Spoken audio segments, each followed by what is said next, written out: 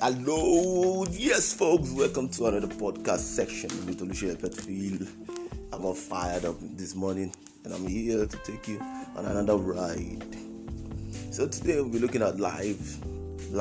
How do you handle your own fuck-ups? How do you handle your situation? Situation whereby you know that this thing is going to happen this way, but then you just do it anyways, and then so. If everything now comes around and start showing up and all this stuff, so how do you handle that kind of situation? That's what we're going to be talking about this morning. Are you ready?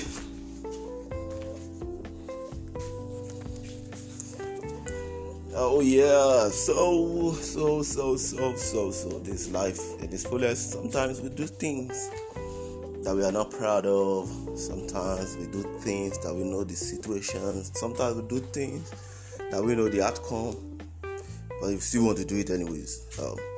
Probably because of our ignorance. No, we don't call that ignorance because we already know where it's going to end.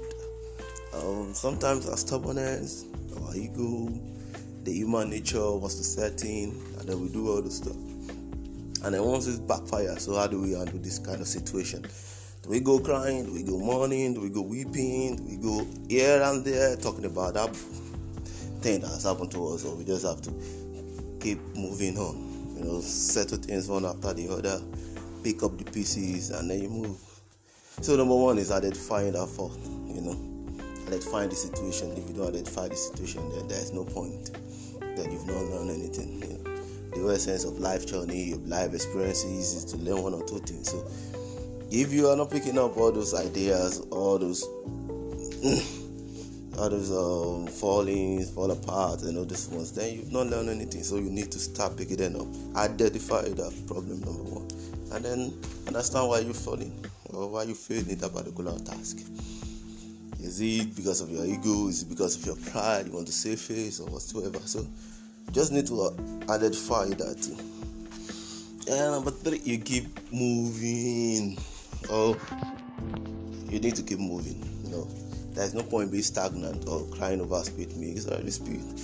So you move on from there, gather what you can gather, and you keep moving. If you stay stagnant, plenty things will come around you, and plenty things will be pushing you down too. So you need to keep moving and moving. And number four, I'll be grateful. Always be grateful. If you are not a good experience or a bad teacher, you'll be a good teacher. If you are not a good experience, you'll be a bad experience. No matter the experiences, it doesn't waste. If you don't learn anything from experiences, then that's when it has wasted. But if you learn one or two things, then you move on. So your focus is your focus. If you do anything bad, you get repercussion for it. Handle it like a real man or like a real woman, So put everything at house. Make sure everything is on point. And then the most important part of it is you move on. There's no point. You can reminisce over all these your feelings. You can go back and forth about what you've done, how you tend to cover it up and all that stuff. But at the end of the day, if there's no common solution, then you've not done anything meaningful. So, ladies and gentlemen, boys and girls, no matter what situation you put yourself into, always remember to keep moving. From Olusegun Petfield, and it's peace out.